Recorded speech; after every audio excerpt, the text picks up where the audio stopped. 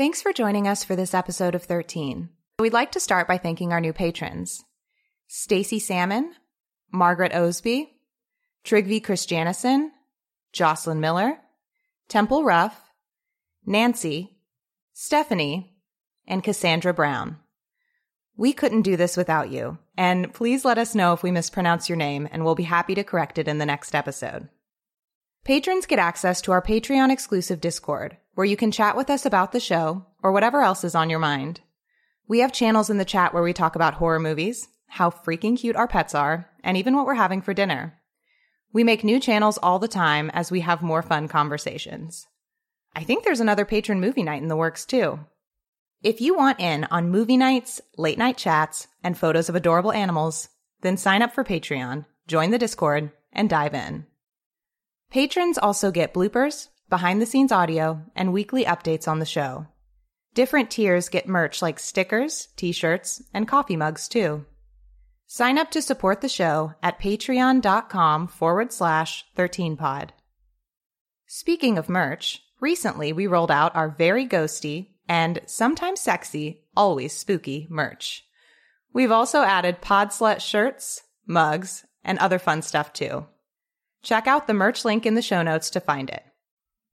This month, Ian was on another podcast called Deadly Debbie's Creepy Files, a fun, quirky, and downright creepy paranormal podcast hosted by an Elvira-style host called Deadly Debbie. Debbie invites the listener into her home of horrors where they can listen to strange but true and unexplained stories from her files. Ian stopped by Debbie's place to tell a spooky story of his own, and you might recognize bits and pieces of it from an episode of 13. Deadly Debbie's Creepy Files is perfect for 80s babies who grew up on spooky TV like Tales from the Crypt and Unsolved Mysteries. Enjoy the spooky retro feel as you settle in for a good old-fashioned scary story. Check out our show notes for a link, and stay tuned after the episode for a trailer.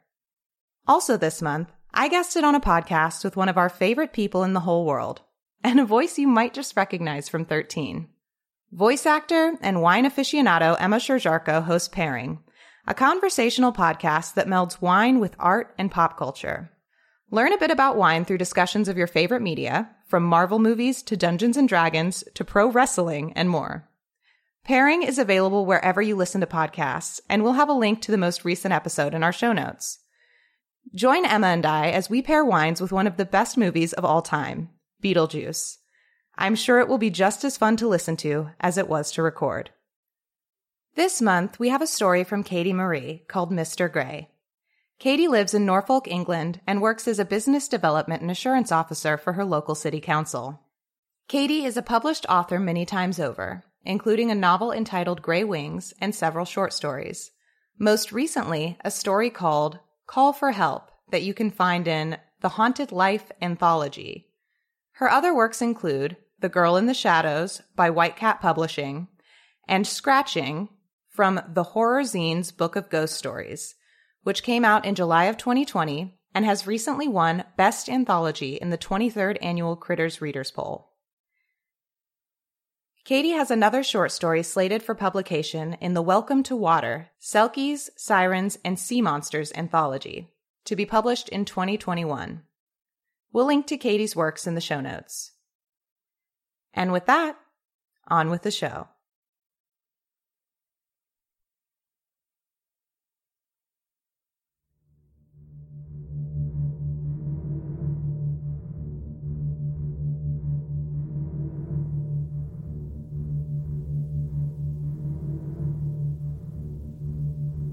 I stood, staring at my bleary-eyed reflection in the mirror. You've got to be kidding me. This is the last straw. I reached into the bathroom cabinet, pulling out a pack of antiseptic wipes. I closed the cabinet, bringing the mirror back to face me.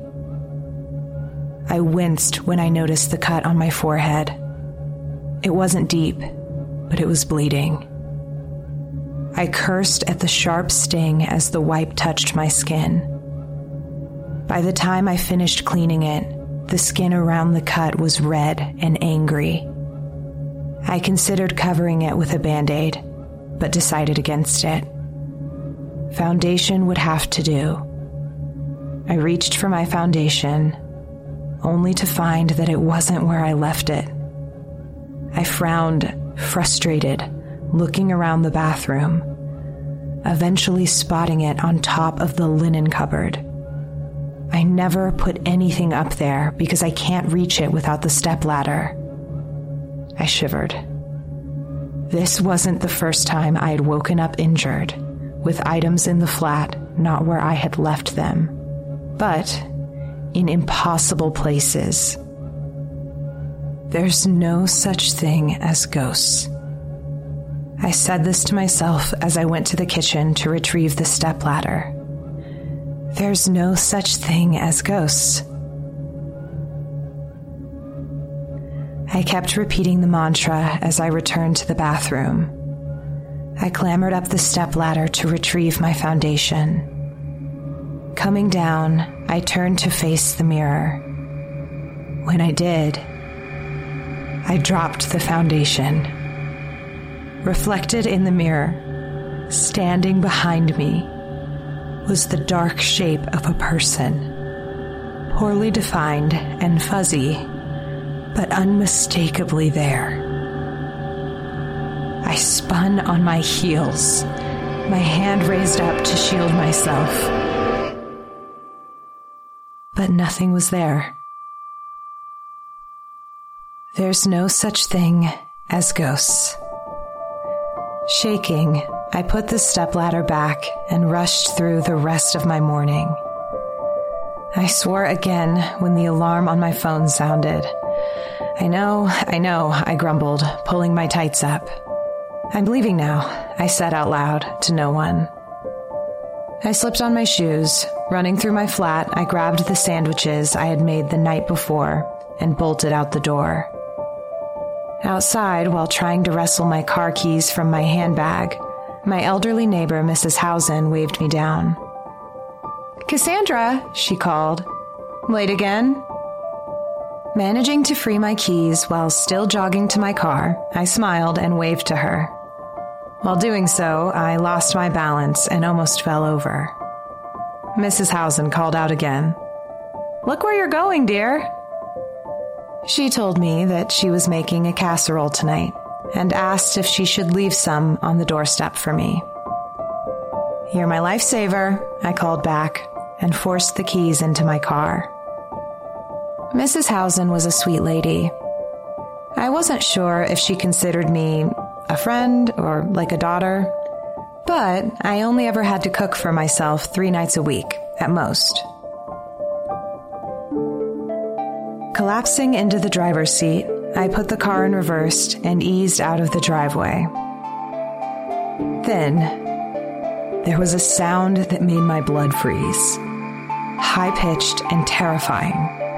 I slammed on the brakes and looked in my rearview mirror. The creature that padded out from behind my car was huge. It had long, mottled gray fur, and I spotted a few bald patches that revealed a scarred and battered body. It was hard to believe that this creature was a cat. Given the size of him, I half suspected one of his parents was a wildcat, something that could be found roaming the moors, perhaps carrying off small children. I opened the car door. "Good morning to you, Mr. Gray," I said to the cat. Mr. Gray sat in front of me, blinking his one good eye expectantly. I told the cat in a playful tone that I hadn't been shopping yet this week, but I'd get him a can of treats later today. Mr. Gray continued to stare at me. I reached into my bag and pulled out the cold sandwiches. "I'm afraid it's just ham," I told him, opening the bread and dropping a bit of the meat down for Mr. Gray. It was snapped up quickly. I reached out and rubbed his ears. "Be good now. Guard the house for me." With that, I closed the car door, reversed out onto the road, with Mr. Gray watching as I sped away.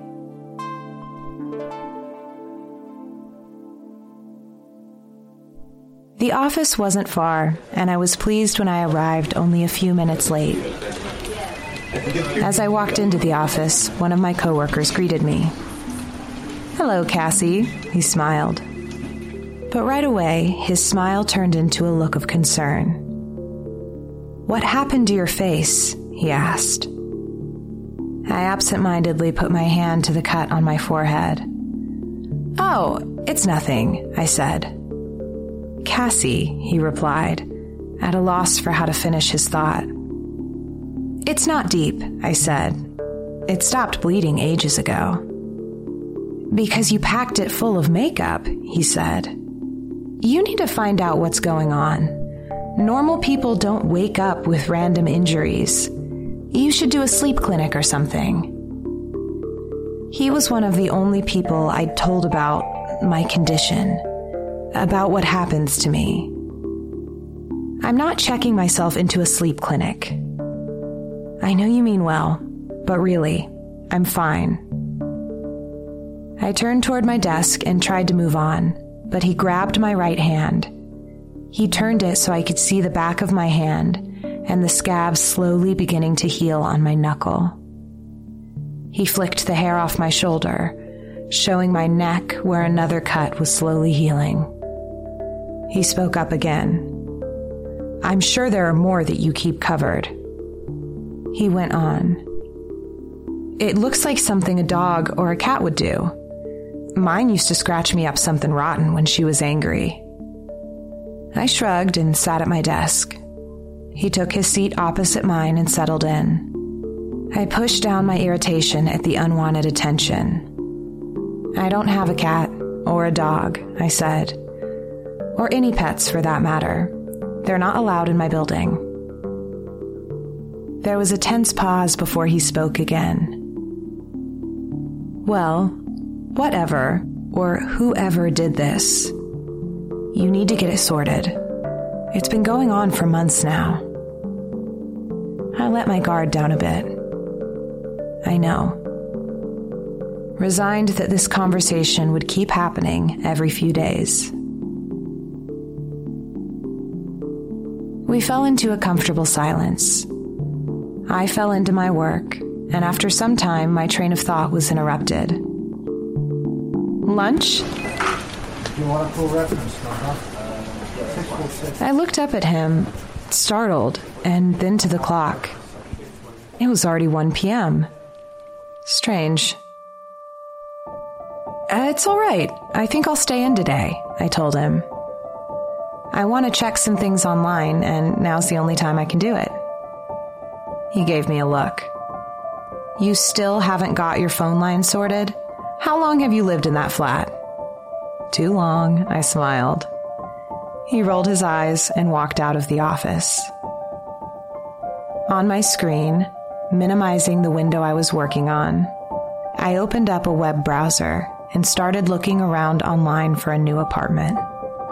I'd been searching for something in my price range now for months, ever since I started seeing the shadows in the mirror and started waking up with injuries. Unfortunately, there wasn't much available in my price range, close to work, or with parking. After half an hour of fruitless searching, an idea struck me. What if I could film it? They make cameras for that kind of thing, right? Maybe I don't have to move out just yet. If I could capture the events happening on video, then I'd have something to start with. I would at least know for sure what was happening. And maybe I could show it to someone who could help me.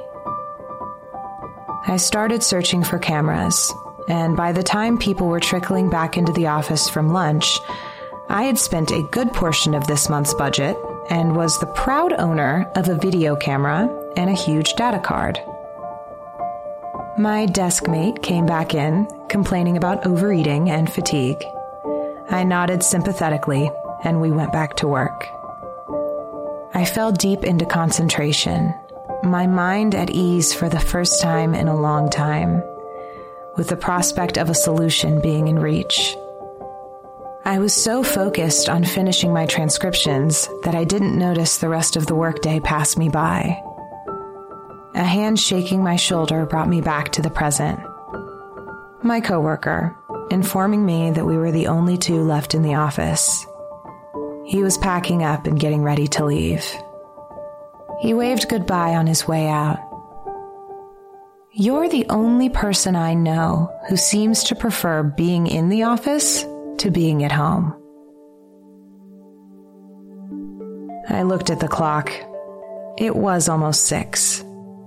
I told myself that I'd just finish one more transcript.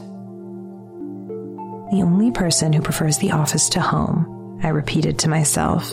Well, you would too if you woke up scratched and bruised. I stayed in the office until 8 p.m. I only left when my entire queue was transcribed. Everything typed out and left on my boss's desk.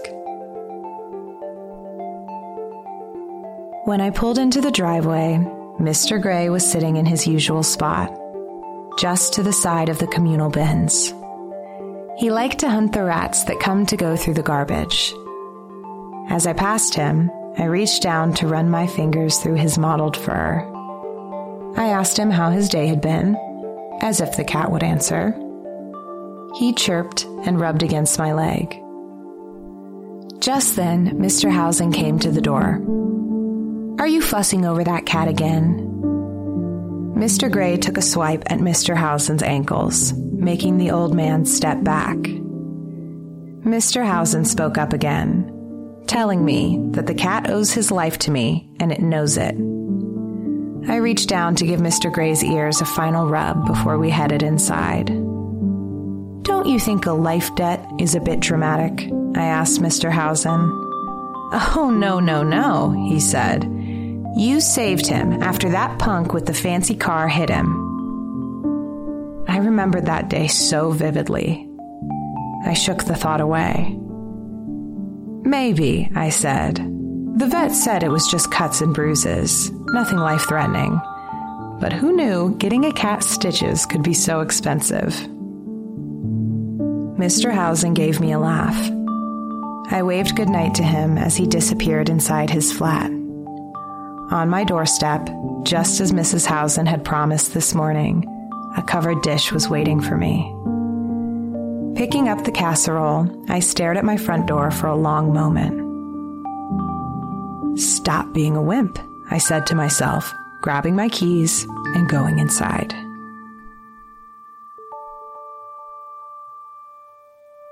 The camera arrived that weekend.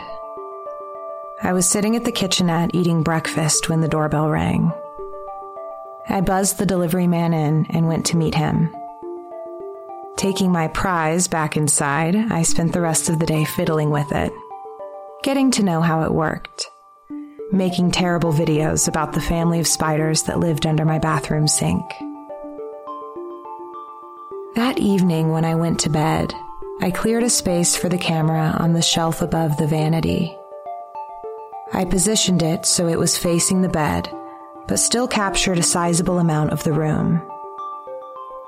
That night, I slept fitfully, unable to fall into a deep sleep. I kept jerking awake, feeling like someone was watching me. When I woke in the morning with no new injuries, I was relieved. I checked the camera footage and was also relieved to see nothing more than a restless night. I put it on again the following night, and again, nothing sinister happened.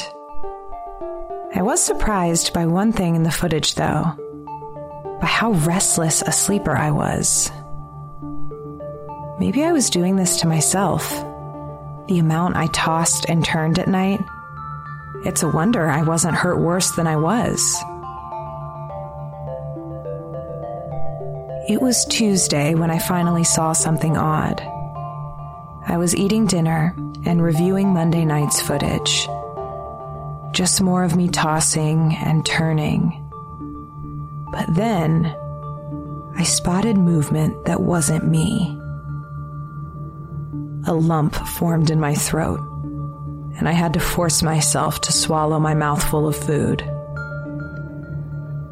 Something was moving by my window. A dark shape moved across the window, along the ledge, until it reached the far side. It waited for a moment, and then the window opened.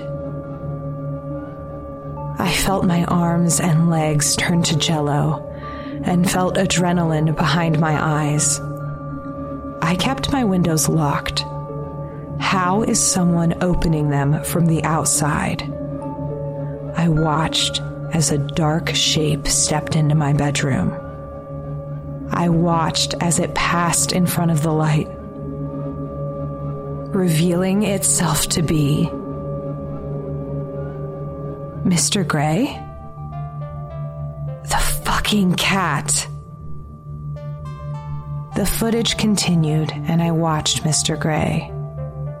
He came over to the foot of my bed. I expected to watch him settle down and maybe go to sleep. But he didn't.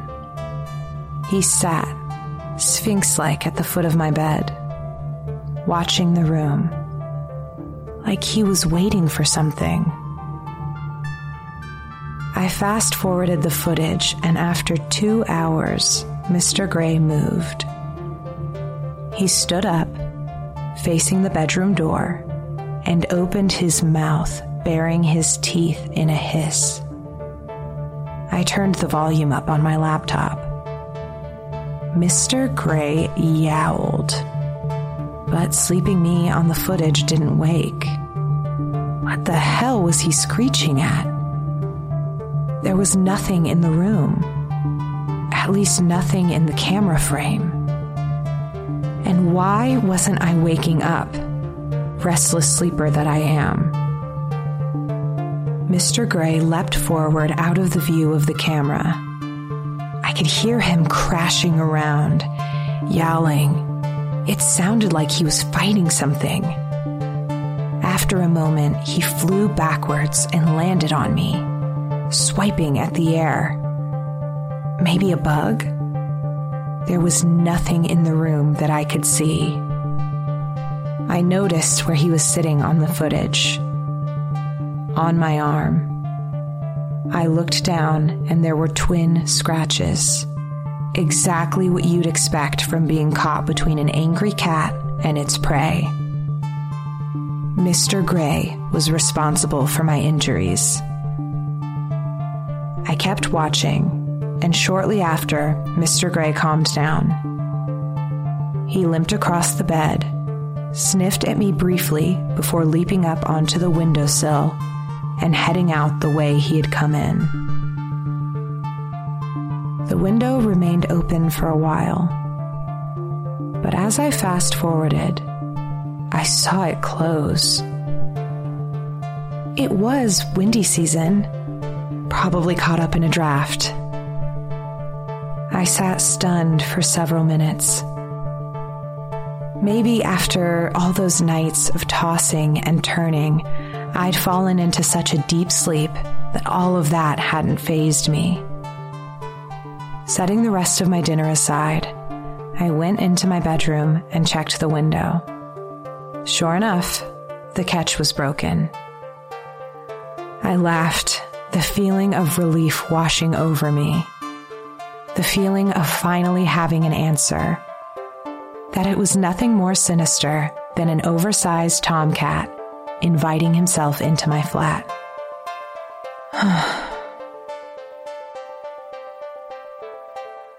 I went to bed that night with a smile on my face. At work the following morning, I told my desk mate all about it. He told me he didn't believe it, and I agreed. It was a crazy story, but at least I finally had an answer. But then he spoke up again. No, really, I don't believe it, he said, the skepticism now apparent on his face. He went on. You said things in the flat were moving around. I thought you were sleepwalking. That's why I kept suggesting the sleep clinic. Even though I didn't like his condescending tone, doubt crept back in. I thought about how items in my flat often appeared in places I had not left them. I couldn't explain it. Maybe I was sleepwalking. After all, how many times could a cat sneak into the house without me noticing?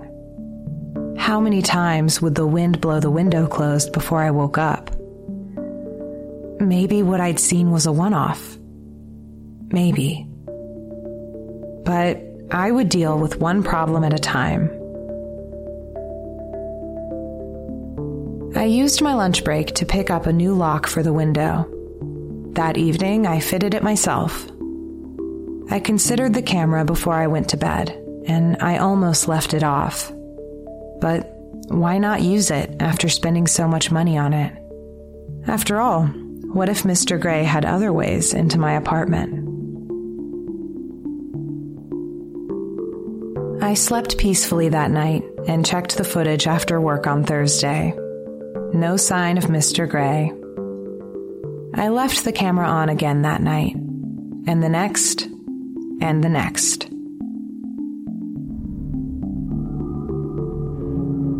I woke with a jolt on Sunday in the worst pain I have ever felt. I cried out the moment I regained consciousness. The room was pitch black. The clock read 3:15 a.m., and my right arm was broken. Hospital, my pain-fogged brain thought. I need to get myself to the hospital. I got up slowly and pulled on my sneakers. I thought about trying to change my clothes, but couldn't face it. The hospital would just have to deal with my pajamas. I dropped my keys as I closed the door to my flat and swore. Bending down made my arm hurt worse, but after a few tries, I lifted my keys. I heard the sound of movement nearby. Then there was a light and the sound of a door opening and Mr. Housen's voice from nearby. "What's going on?" he asked, leaning out his front door. "I'm so sorry," I said, fighting tears. "I didn't mean to wake you." His wife peeked out from behind him. "What's the matter?" she asked, deep concern in her voice. After seeing my arm, the keys in my hand, it all clicked. Mr. and Mrs. Housen told me to wait right there, and they'd drive me. On the way, the pain was still sharp and miserable, but I was growing used to it. Mr. Housen grumbled from the front seat. "You tell me who the bastard is and I'll kill him." I would have smiled if I wasn't in so much pain. Edgar was pushing 70 and he was smaller than me, but he sounded ferocious. "It's nothing like that. There's no boyfriend." His wife chimed in, asking if I'd fallen. They'd heard an awful noise. It's why they were awake. I told them I don't know. I didn't think so, but everything was a fog of pain. When we arrived at the hospital, Mr. and Mrs. Housen offered to wait with me, but I told them I'd be fine. I sent them home, reassuring them that I had money for a taxi. They told me to let them know what was going on as soon as I got home. I promised that I would. After some time, I was called back and they examined me. As soon as I had enough painkillers in me to not cry, I called my mom to let her know what had happened. She asked how this happened, and again, I didn't know. The fog in my mind from the pain was replaced by a fog from the painkillers. On the phone with my mom, I kept saying that it couldn't have been Mr. Gray.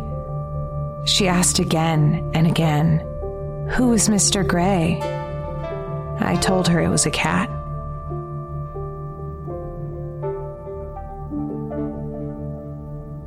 I was x-rayed and told that I had a displaced fracture. Normally, these types of fractures happen in falls or car accidents. Something has to hit you with enough force to not only break the bone, but to force it to move out of place. I couldn't explain it. The doctors treated my lack of explanation with extreme suspicion. Blood tests were taken and a bone density scan ordered. I had to endure the biggest needle I'd ever seen. Then, they pulled my arm back into the right position. I'd like to say that I took it with grace, but I can't. I was sobbing by the time they gave me an appointment for the fracture clinic to have my cast put on once the swelling went down.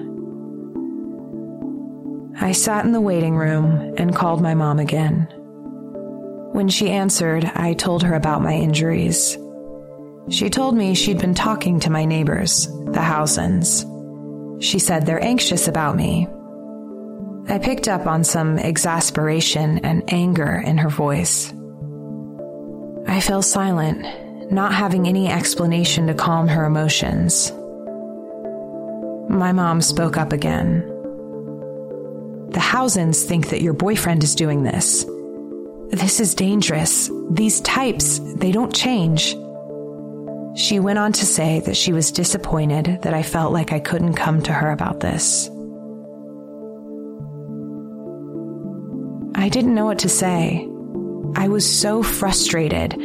I didn't know how to say it any more clearly.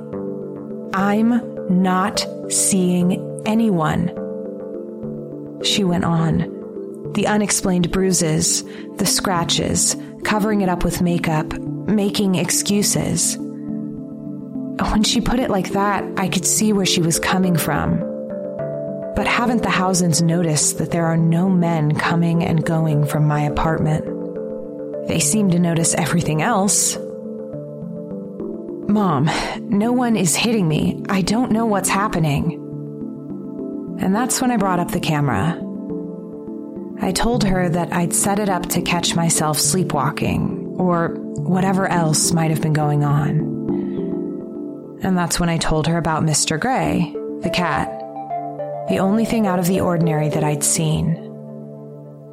She was silent for a moment, and then she spoke again. You expect me to believe that a cat gave you a broken arm? I don't know why I said what I said next. Maybe it was the exhaustion.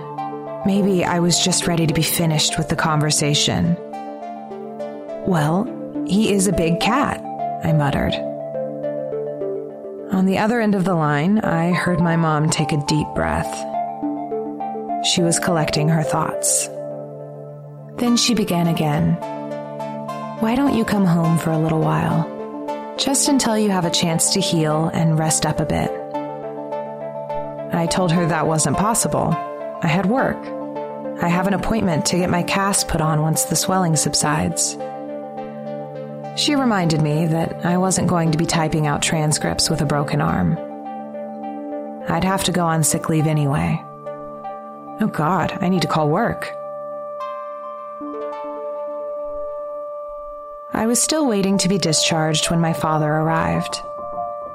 I wasn't looking forward to the long drive back to my hometown, but at least the silence between us in the waiting room didn't feel too tense.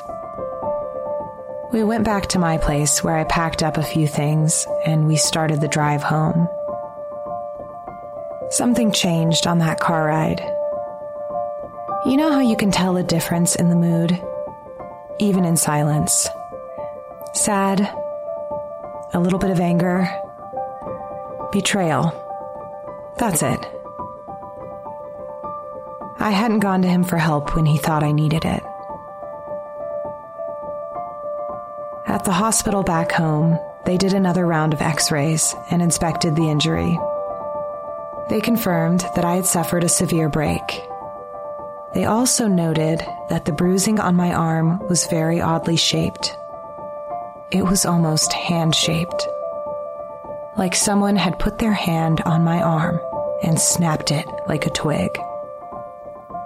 But that would take a great deal of strength, more than most people had. I couldn't explain it. No one could. I stayed with Mom and Dad for 3 weeks. After my initial hesitation and the awkwardness, I felt comfortable again. I felt safe for the first time in a very long time. I could sleep again. I can't tell you how great it felt to be able to sleep again. I could have stayed back home forever. The feeling of being safe was addictive. But the world doesn't let you stay safe for that long. I couldn't just give up my job, and the end date on my sick leave was approaching. At night, I would lie awake, thinking about being back in that apartment. I knew that I would have to go back. But I started apartment hunting online from my mom and dad's house. I almost asked my dad to move in with me until I found somewhere else to live. But he had his own job that he can't lose. Worst of all, no one believed me when I told them that I couldn't explain my injuries. They all thought I was hiding something. When I got back to the city, my mom and dad had strict rules for me to follow. They weren't rules, I guess. They couldn't make me, but I agreed nonetheless. A couple phone calls every day. Mrs. Housen would also check in on me, and even though I was partially back at work, I wasn't allowed to do over 2 days at work a week until I was out of my cast. Dad dropped me off at the apartment on Friday. And the minute my front door closed, I felt cold. For a split second, I was tempted to run after my dad. I was home alone, in the flat where something unseen had broken my arm. Holy shit, what was I doing back here? I went into my bedroom and saw the camera sitting there. I tried to turn it on, but the battery was dead. I hadn't turned it off the night I had broken my arm. I sat and stared at it for a while, feeling nervous. I'd thought about it back home, but I wasn't going to try to come and get it. I wasn't sure if I wanted to know. One thing is for sure. Whatever happened that night, the night my arm broke, that camera had filmed the whole thing. I hesitated to watch it, but of course I had to. I plugged my laptop in and waited for it to start up. I had no idea what to expect. What if there was someone in my flat? What if it was someone I knew? With shaking hands, I inserted the camera's data card and opened the viewing program. I watched myself sleep for a few minutes before hitting fast forward. I hit play again when I saw the bedroom door open. I half expected to see Mr. Gray padding into the room, entering through some other hidden opening. But nothing came in. No cat. Nothing. I rewound the footage 3 times and watched the door open, all by itself. It had to be a draft. Something to do with it being an old building. I continued watching the footage, and then I saw movement again. I noticed Mr. Gray at the window, the one that had the broken latch until I fixed it. He was pawing at the glass, trying to get in. His motions were frantic, his oversized paws scratching the glass. The window shook under his weight. Something on the other side of the screen caught my attention. Movement again. This time, several knickknacks toppled off the vanity, seemingly for no reason. Mr. Gray became more frantic, throwing himself at the window. Then, I watched as my right arm rose from my side. My breath caught in my throat. It stayed in the air for a long moment, and then, in a single, sharp motion, instantly, I felt my lunch rising back out of my stomach. When I finished being sick, I went back into my room. The laptop was still running.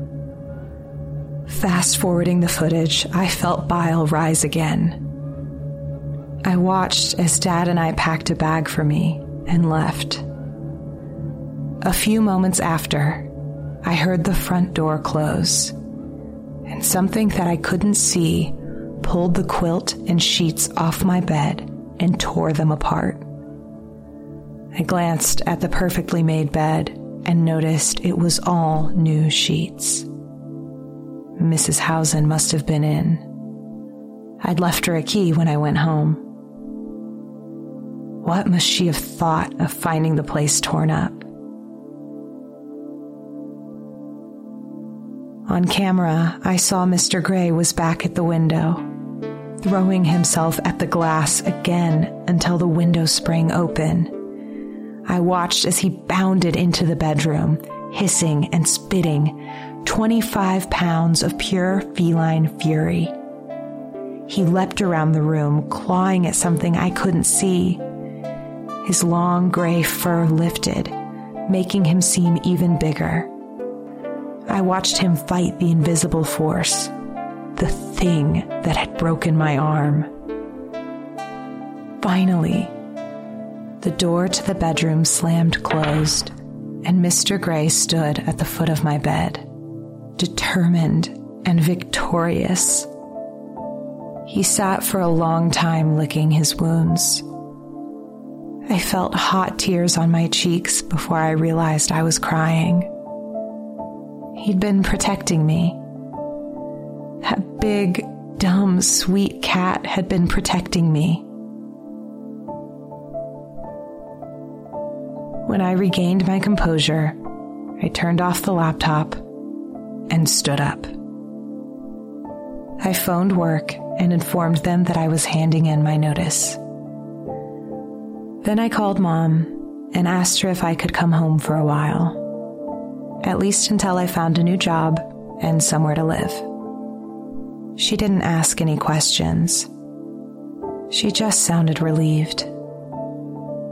I wrote a thank you card for Mr. and Mrs. Housen, giving them my parents' address and asking them to keep in touch. I grabbed whatever I could carry and went into town. I had a few hours till Dad arrived to pick me up, and in the meantime, I had some things to pick up from the shops before going home. My rideshare driver helped me unload a jumbo bag of kitty litter, 6 months worth of cat food, a cat tree, a carrier, a selection of toys, and the biggest cat bed I could find. I found Mr. Gray, my furry protector, down by the garbage bins and coaxed him into the cat carrier. I said to him, "You are coming home with me."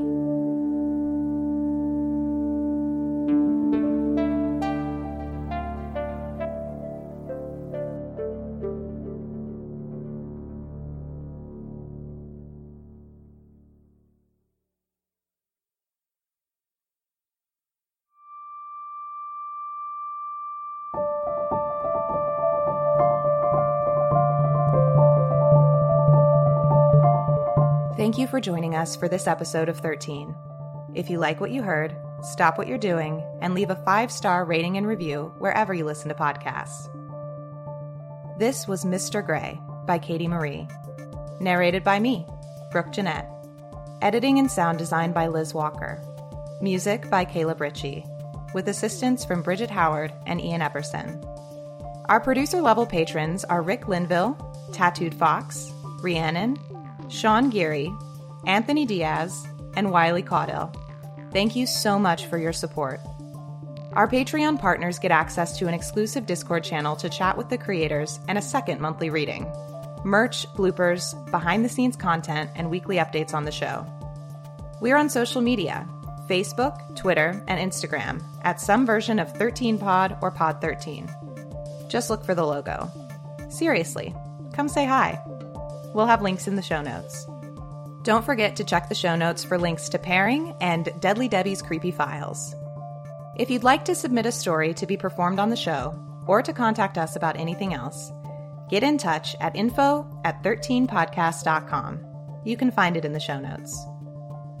Bridget Howard is the reason you can't bear to dangle your leg off the bed. Thanks for listening. See you next month. And don't forget to stay tuned for a special trailer for Deadly Debbie's Creepy Files.